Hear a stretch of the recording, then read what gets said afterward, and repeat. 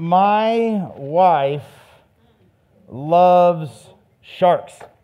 Shark Week on the Discovery Channel, that's like a Combs family holiday. Don't try to ask us anywhere during Shark Week. With like internet stuff, it's a little easier because, you know, the Shark Week special is whenever you want it to be. But man, from the time we were first married, like sharks were the thing that Tiffany she just really likes the look of them. And they're fascinating and they're strong. We moved up here and went to the aquarium for the first time. You see those 7 gills or, you know, leopard sharks, whatever they have in there. That was so cool. But really, and then, you know, we burned out of the aquarium. Anybody else? Is there an amen? Like we did when the kids were little and you go, the aquarium's awesome. I haven't been to the aquarium in forever, right? It's still awesome, but I assume it's still there. But there was that time a few years ago where they got a great white shark. Do you remember this? And you think Tiffany likes regular sharks. I mean, great whites are the thing. And they're just so awesome, right? They're just powerful. They jump out of the water and, you know, it's a bad day to be a seal. I'll tell you what, they're just no problem. And they're huge, and there's just something really special about like that apex predator. They're fun to learn about, fun to look at. So we made a special, of course, you know, made the special pilgrimage to the aquarium to see the great white shark. And you know, it was a little baby one. It's like this big. And we were super proud because they found it off of Huntington. Like that's where we're from. Well, that's where Tiffany's from. I'm inland from there. But still, it's like, that's right. You don't mess with SoCal. We'll send a great white shark after you. But we went, and you spend the time looking at this huge, you know, I don't know what that exhibit's called, but it's where they keep the big stuff and the tuna and all that kind of stuff. And so you spend your time and there's sharks swimming by and you go, is that the one? You know, because you know it's little, and so you think, well, maybe I'm not going to recognize it if it's not 8 feet long. You go, is that the one? No, probably not. Is that, oh yeah, I think that's the one. No, it doesn't move quite right. And then this little baby murder machine just swims by and like looks at you and you go, oh, like that is definitely the great white shark. When you see it, it's not like anything else. It's completely different. It's not like a bigger version of a leopard shark. It is completely different. And I tell you that story because that's kind of what Luke wants to do with Jesus today.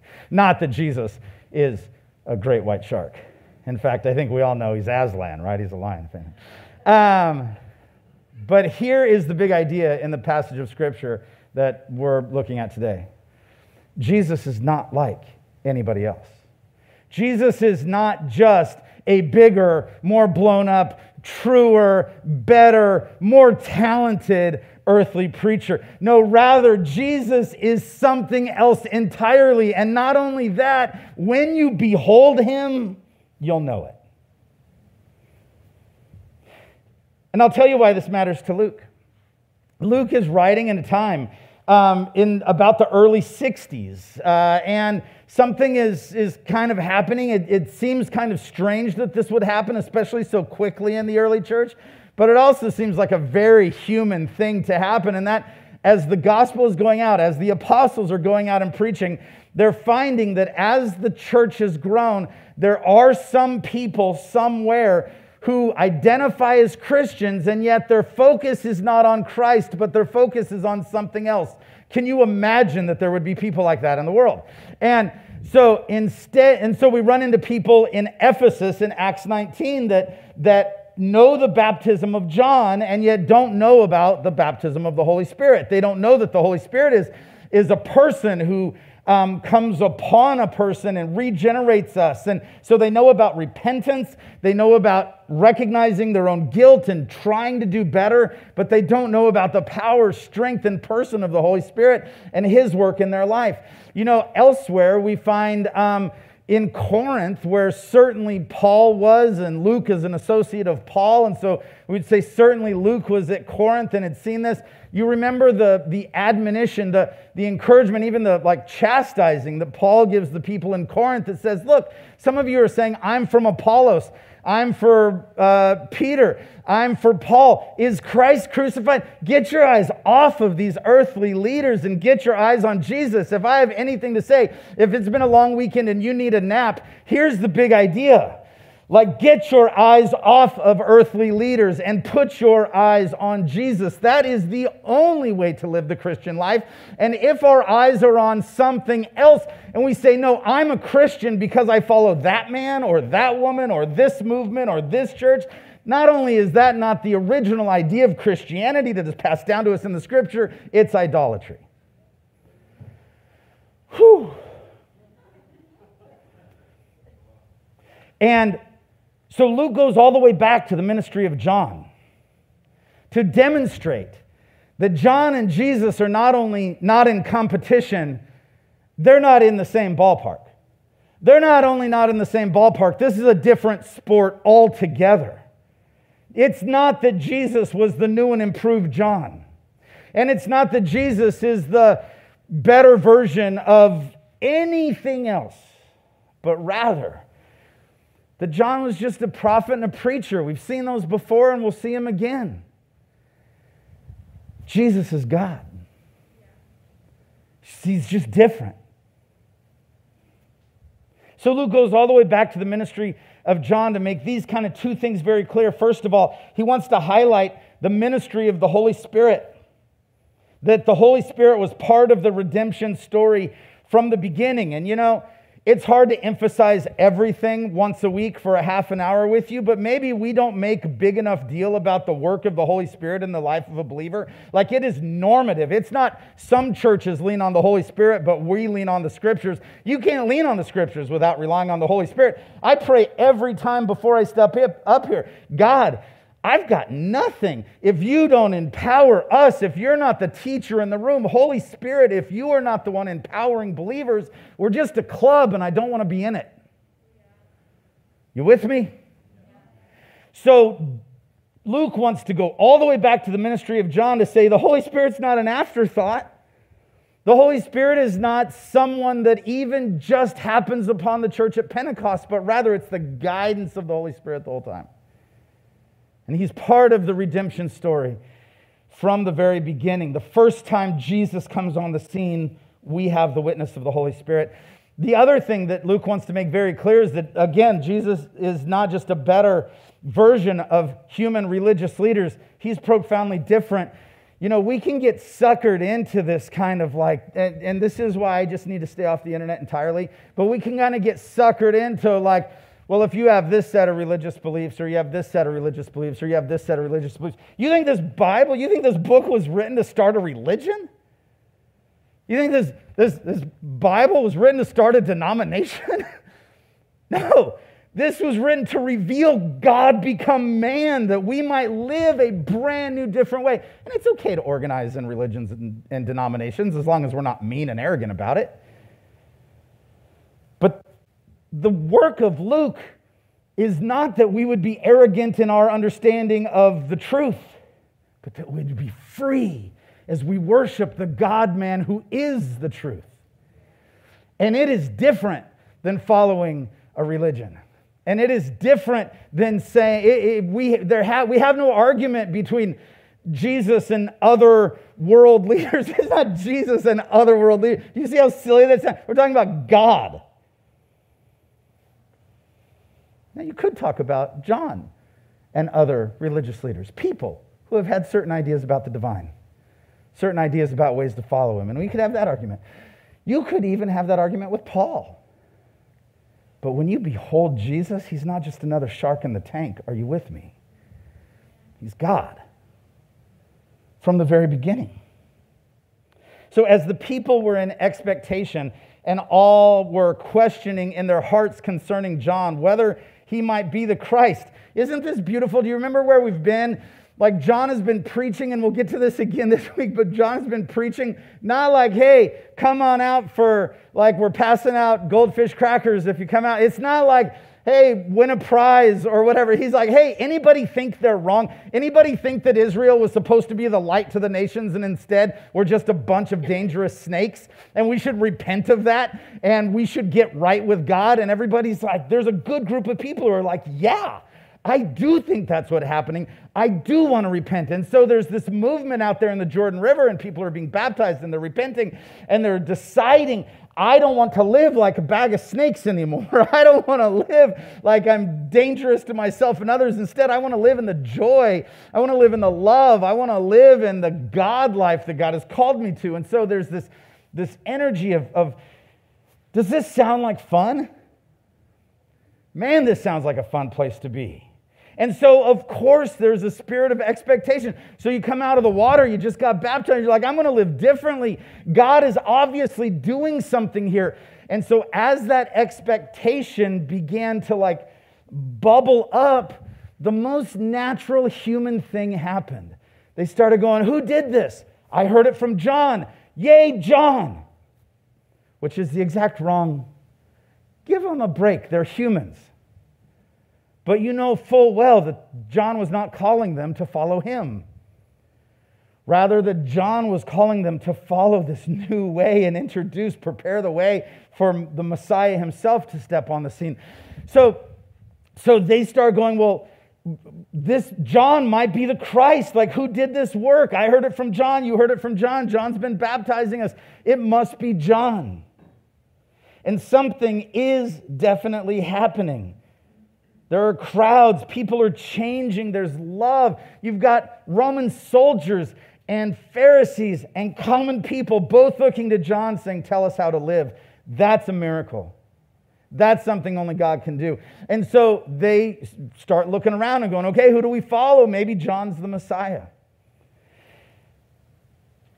And so let's talk about a little bit what they expect when they say John is the Christ. Because there's a word that is not in the text, but that we have to understand the proper definition of if we're going to understand this text, because the word Christ is in the text. So when they say maybe John is the Christ, what was their expectation? What's wrapped up in that, Second Temple Judaism idea of salvation? What did they mean by that?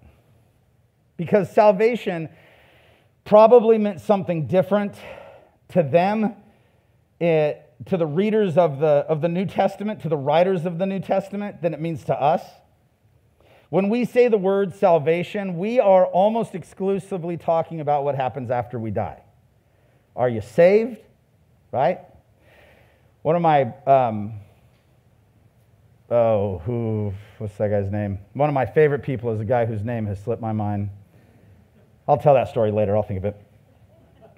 But when we say the word salvation, we're almost talking about is the state of your soul in such a place where when you die, you would go to heaven. And you hear pastors talk like this now all the time. If you go to youth camp, at some point, somebody is probably going to say, if the youth bus flipped over and you died on the way home, would you know where you're going if you were to die tonight? It's an important question. I don't think we should ignore important questions like that. In fact, the old idea about being a preacher was preparing people to die, and that's a really important thing to do. And yet, that definition of salvation is just being ready to die is not what these people heard, was not their expectation as they were looking for salvation, as they were trying to identify the Christ. So when we say salvation, we're mostly talking about preparing for death. Are you saved is almost always a question about the state of your soul. When Israel, before Jesus, talked about salvation, they meant being free from oppression, free from trouble, free from danger. They meant being in a right relationship covenantally with God in the promised land without idolatry, being saved from other nations. When the Israelites cried out for salvation in Egypt, it wasn't for the means to go to heaven when they died. It was because they wanted out of Egypt. You with me? They did not say, Moses was the Redeemer. God did not say, I have redeemed you from Egypt, to mean, hey, even though I left you as slaves in Egypt, you had the means to get to heaven. No, it was a physical salvation. So while salvation isn't in our text, this is all wrapped up, and they say maybe John is the Christ. The Christ means the anointed one, the chosen one. So of course, this is a reference to Old Testament prophecy. Is this the guy that Isaiah was talking about? Are we about to be saved?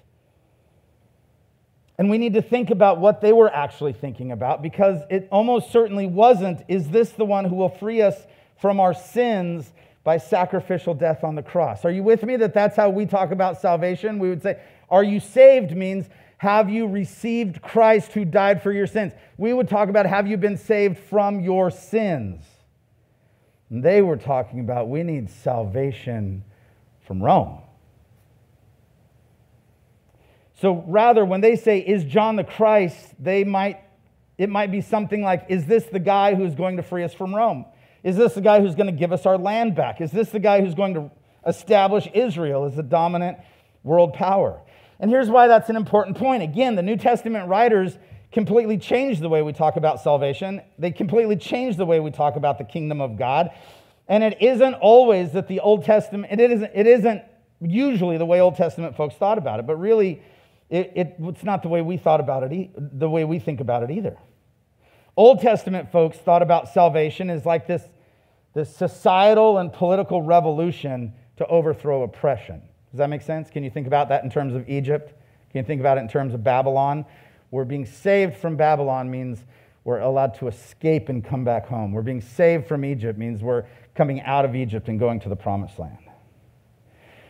But when the New Testament talks about salvation, it's also not talking about what you and I think about when we talk about salvation mostly. It's not merely, it's of course including salvation, to a ticket to heaven, if you will. But it is never merely that. It is also something that is available to you and I right now. So Jesus' preaching was not follow me and you'll get out of hell someday, but rather the kingdom of heaven is near. You can experience it now. A brand new way of living. The now, but not yet kingdom of God. Are you with me? Something that can exist, that does exist in every political structure, in every culture, in every land, in every ethnos, in every people group all around the world. The kingdom of God is near. And that is a brand new idea, as the people are saying, is John the Christ. We can be in the kingdom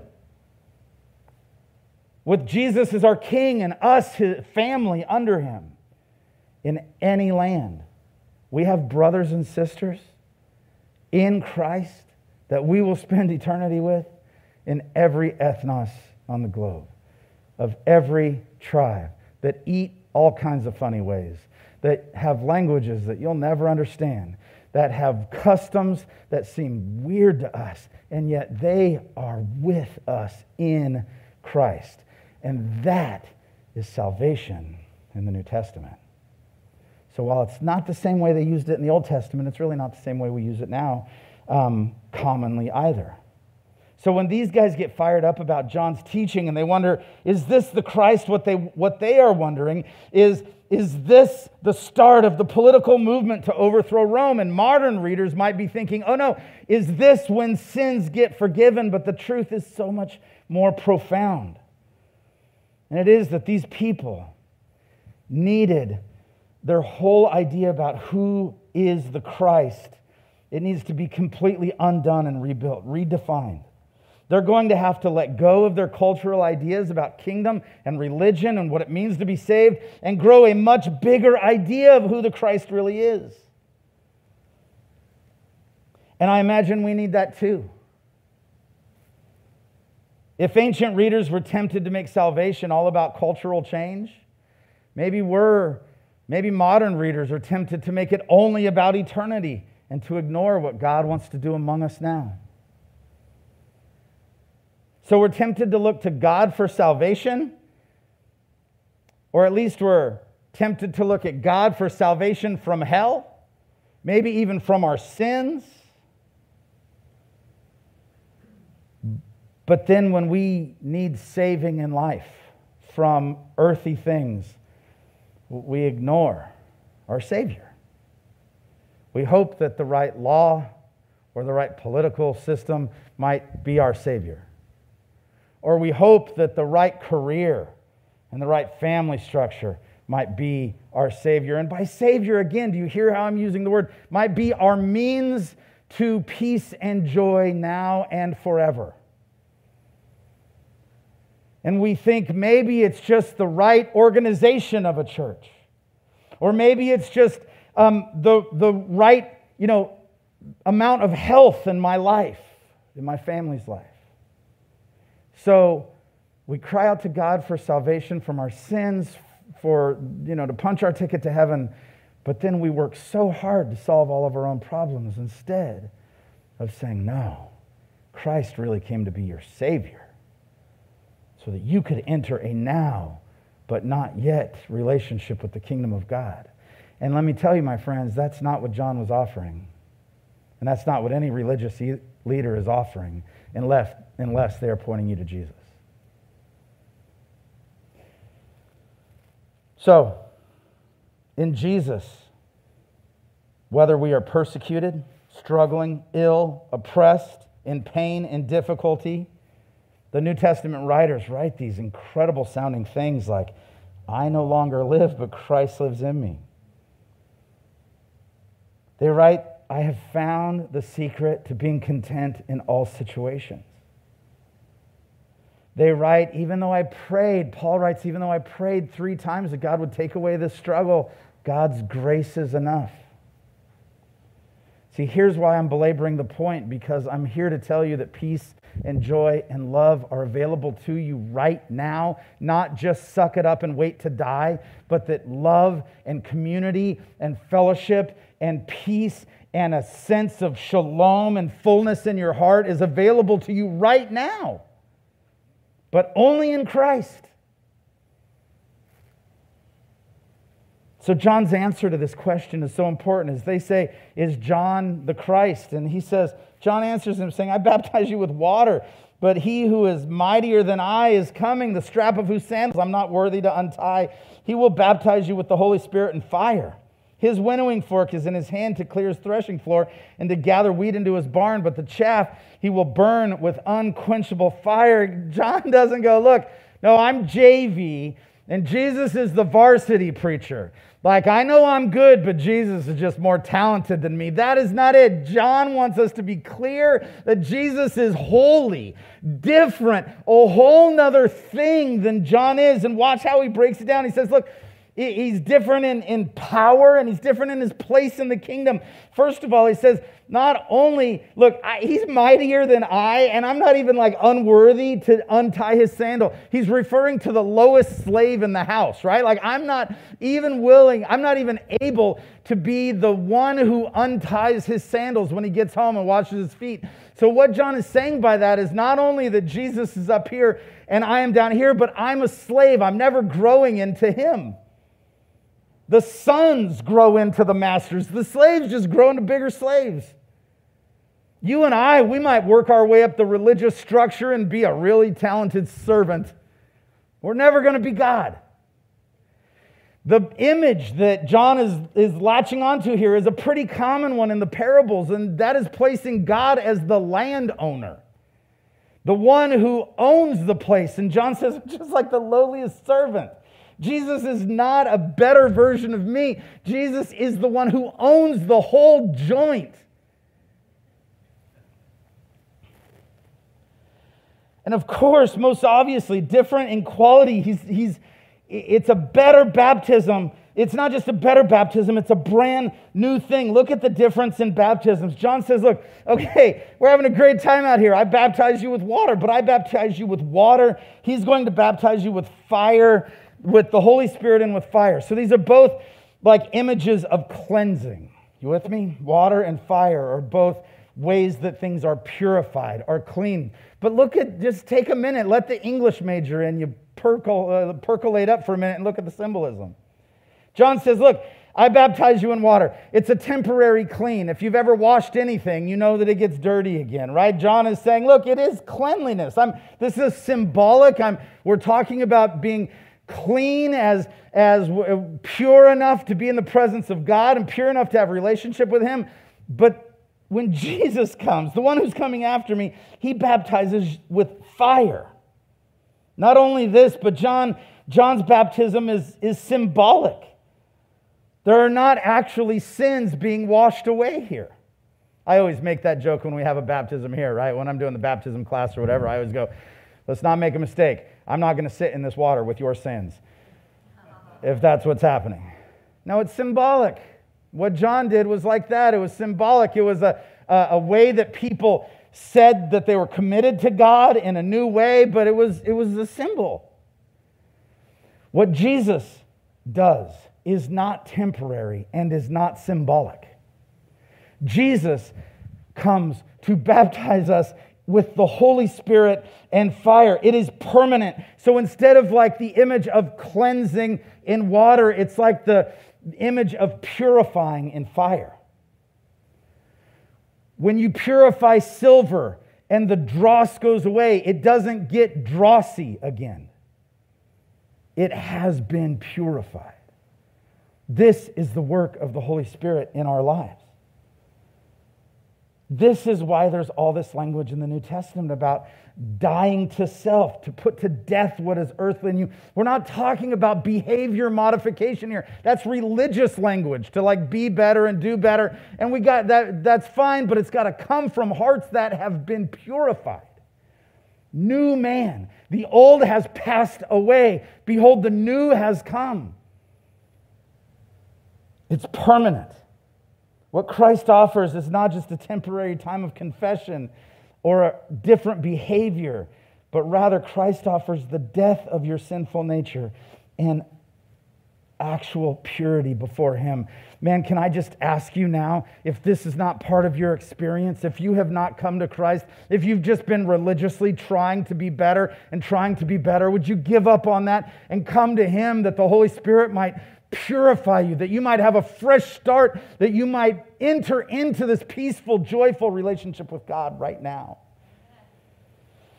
Not only is the image of the Holy Spirit as fire, which is common in the Old Testament, right? He's latching on to Old Testament imagery. It's a burning bush. It's a pillar of fire. Our God is a consuming fire. And so as John brings that into the New Testament for us, he says not only is it permanent, but it's personal.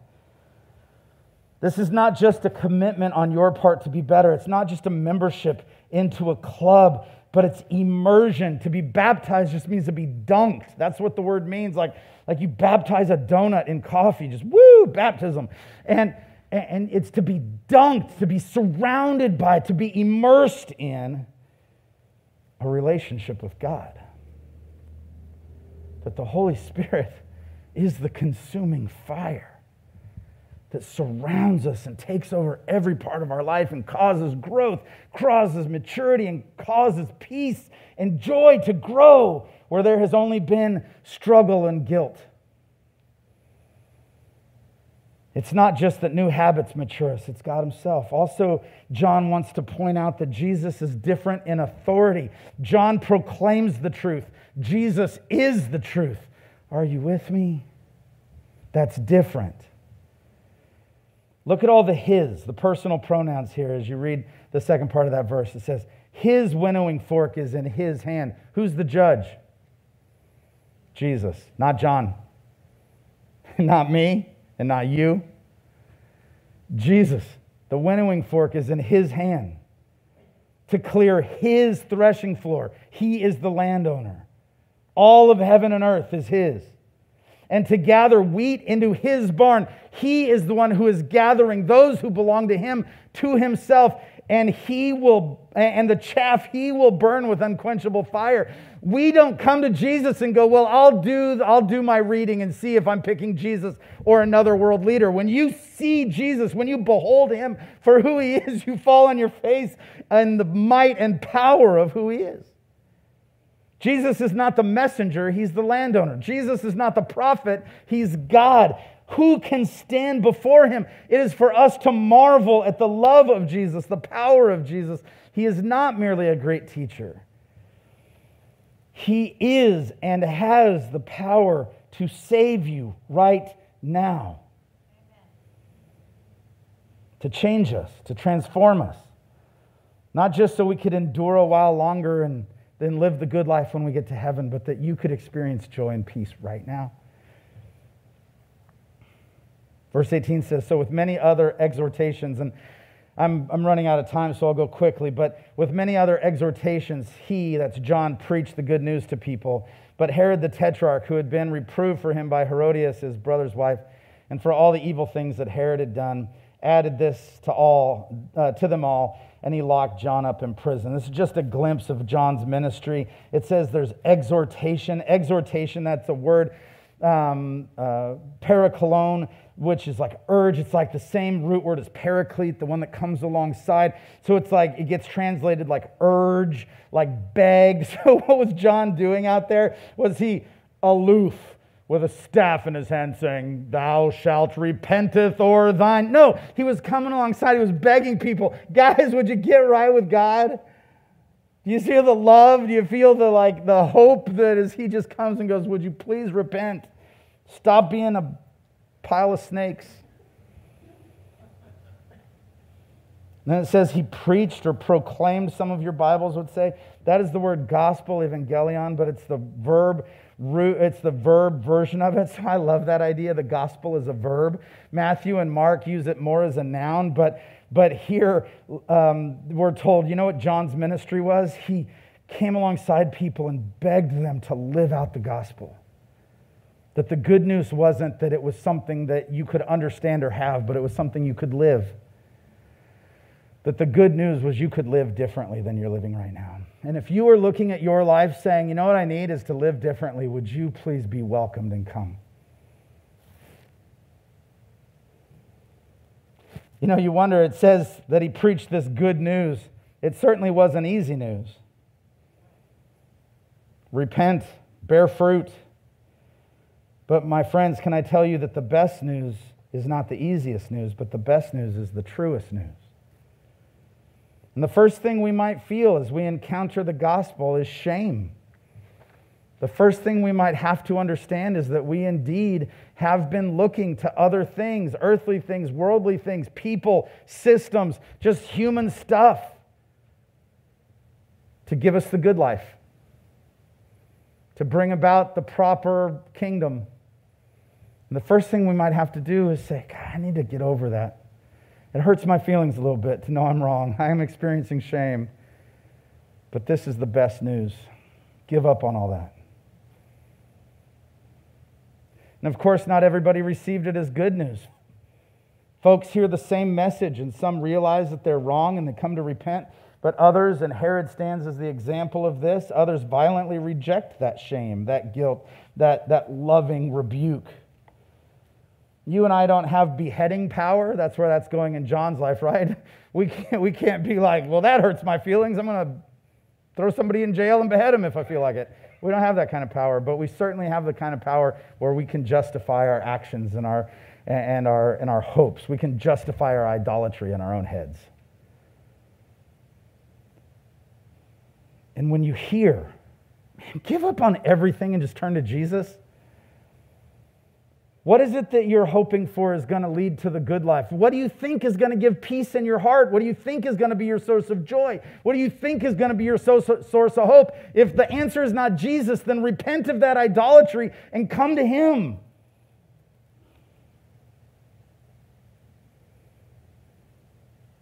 And people either respond to stuff like that by rejecting it or receiving it. And that was true here. The good news is, you were born broken. That's great news to know. You live your whole life with the impression that you were born good, and you will not understand why life stinks so much. The good news is you were born broken. And not only that, but you've made broken choices. You can spend your time defending yourself and judging other people, or you can give all that up and just let Jesus heal you. You can let the Holy Spirit burn away all that idolatry and just experience the peace of heaven now. You don't have to live a broken life. You can enter the kingdom of God right now, where there's internal peace, love, there's joy, there's hope, no matter what's going on in your life, no matter what's going on in the world. where for the first time you are free not to sin. You are free not to follow your heart. You're free not to self-destruct and to not find identity in the broken systems of the world. You could be saved now and forever. And let me show you why you can trust Jesus, and I'll just wrap up here. But verse 21 says, now when all the people were baptized, when Jesus had also been baptized and was praying, the heavens were open, and the Holy Spirit descended on him in bodily form like a dove. And a voice came from heaven, you are my beloved Son. With you I am well pleased. When everybody else got baptized, they wanted to know, what do I do next? When Jesus gets baptized, there are answers. And I want to show you that this is a revelatory ministry, both for the people and for Jesus. They are revealed to be a brood of vipers, and Jesus is revealed to be God. Couple things to notice. First, it was while Jesus was praying that the Holy Spirit descended. So his baptism was not the trigger. These are not things that happen at exactly the same time, although it is normative for these things to happen at the same time. The idea in the early church of baptism was believe and be baptized. And those are different events, believe and be baptized, but they were intended to happen right around the same time. The second thing you would notice is that Jesus identifies with humanity. Of course Jesus didn't need to repent. I love that question where you go, why did Jesus get baptized? He didn't need to repent. What did Jesus need to do? Did Jesus need to be born in poverty in Bethlehem? Did Jesus need to suffer a life of poverty? I almost just fell off this thing and died. Did you see that? Did Jesus need to go to the cross? Did Jesus need to identify with us in any way? No. Why did Jesus get baptized? Same reason Jesus did everything. Because he loves you and wants to identify with you. It's the love of Christ we see as we see his incarnation. It's the love of Christ we see as he identifies with humanity here in baptism. And then also, would you notice the love in the Trinity? Would you notice the active work of the Holy Spirit? Would you notice the personhood of the Holy Spirit? That the Holy Spirit is not it's not like the Force, it's not like the Tao. No, rather the Holy Spirit is the third person of the Trinity and active in his work. Would you notice the authority of the Father? Would you also notice the affection of the Father? You know, we have had too many Christian movies poorly produced that have bad, like Victorian accents, and we think this is all so formal. Is that what you read here? I read a loving father who wants to tell everybody how much he likes his boy.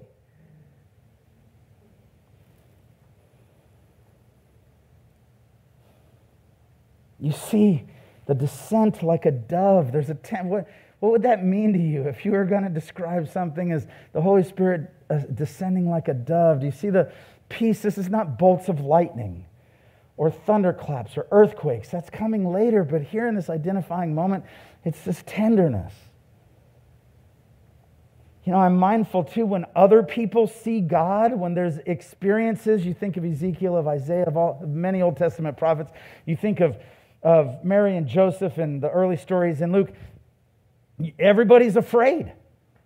You get a messenger from God, or you see the angel of the Lord, and you're afraid. And the first thing everybody gets told is fear not, but not Jesus. Because Jesus is not afraid. Because Jesus is the Son of the Father. And this is a moment of tenderness and sweetness. Do you see the divine identity of the Son? Look at him being baptized with the people who are repenting. Man, just so everybody knows, Son, I am so pleased with you. And it makes our minds wander to original creation, where God looks at unbroken creation and goes, it is good. And now here we have new man, sinless man, and God says, it's good. See, Jesus is not just another earthly religious figure. So my encouragement to you today is to give up on everything that is not God If you were just to write a little note and say, I would have peace if, I would be satisfied if, I would have joy if, I would have hope for the world if, and if there's anything except Jesus on any of those lines, I would encourage you to reject every other Savior.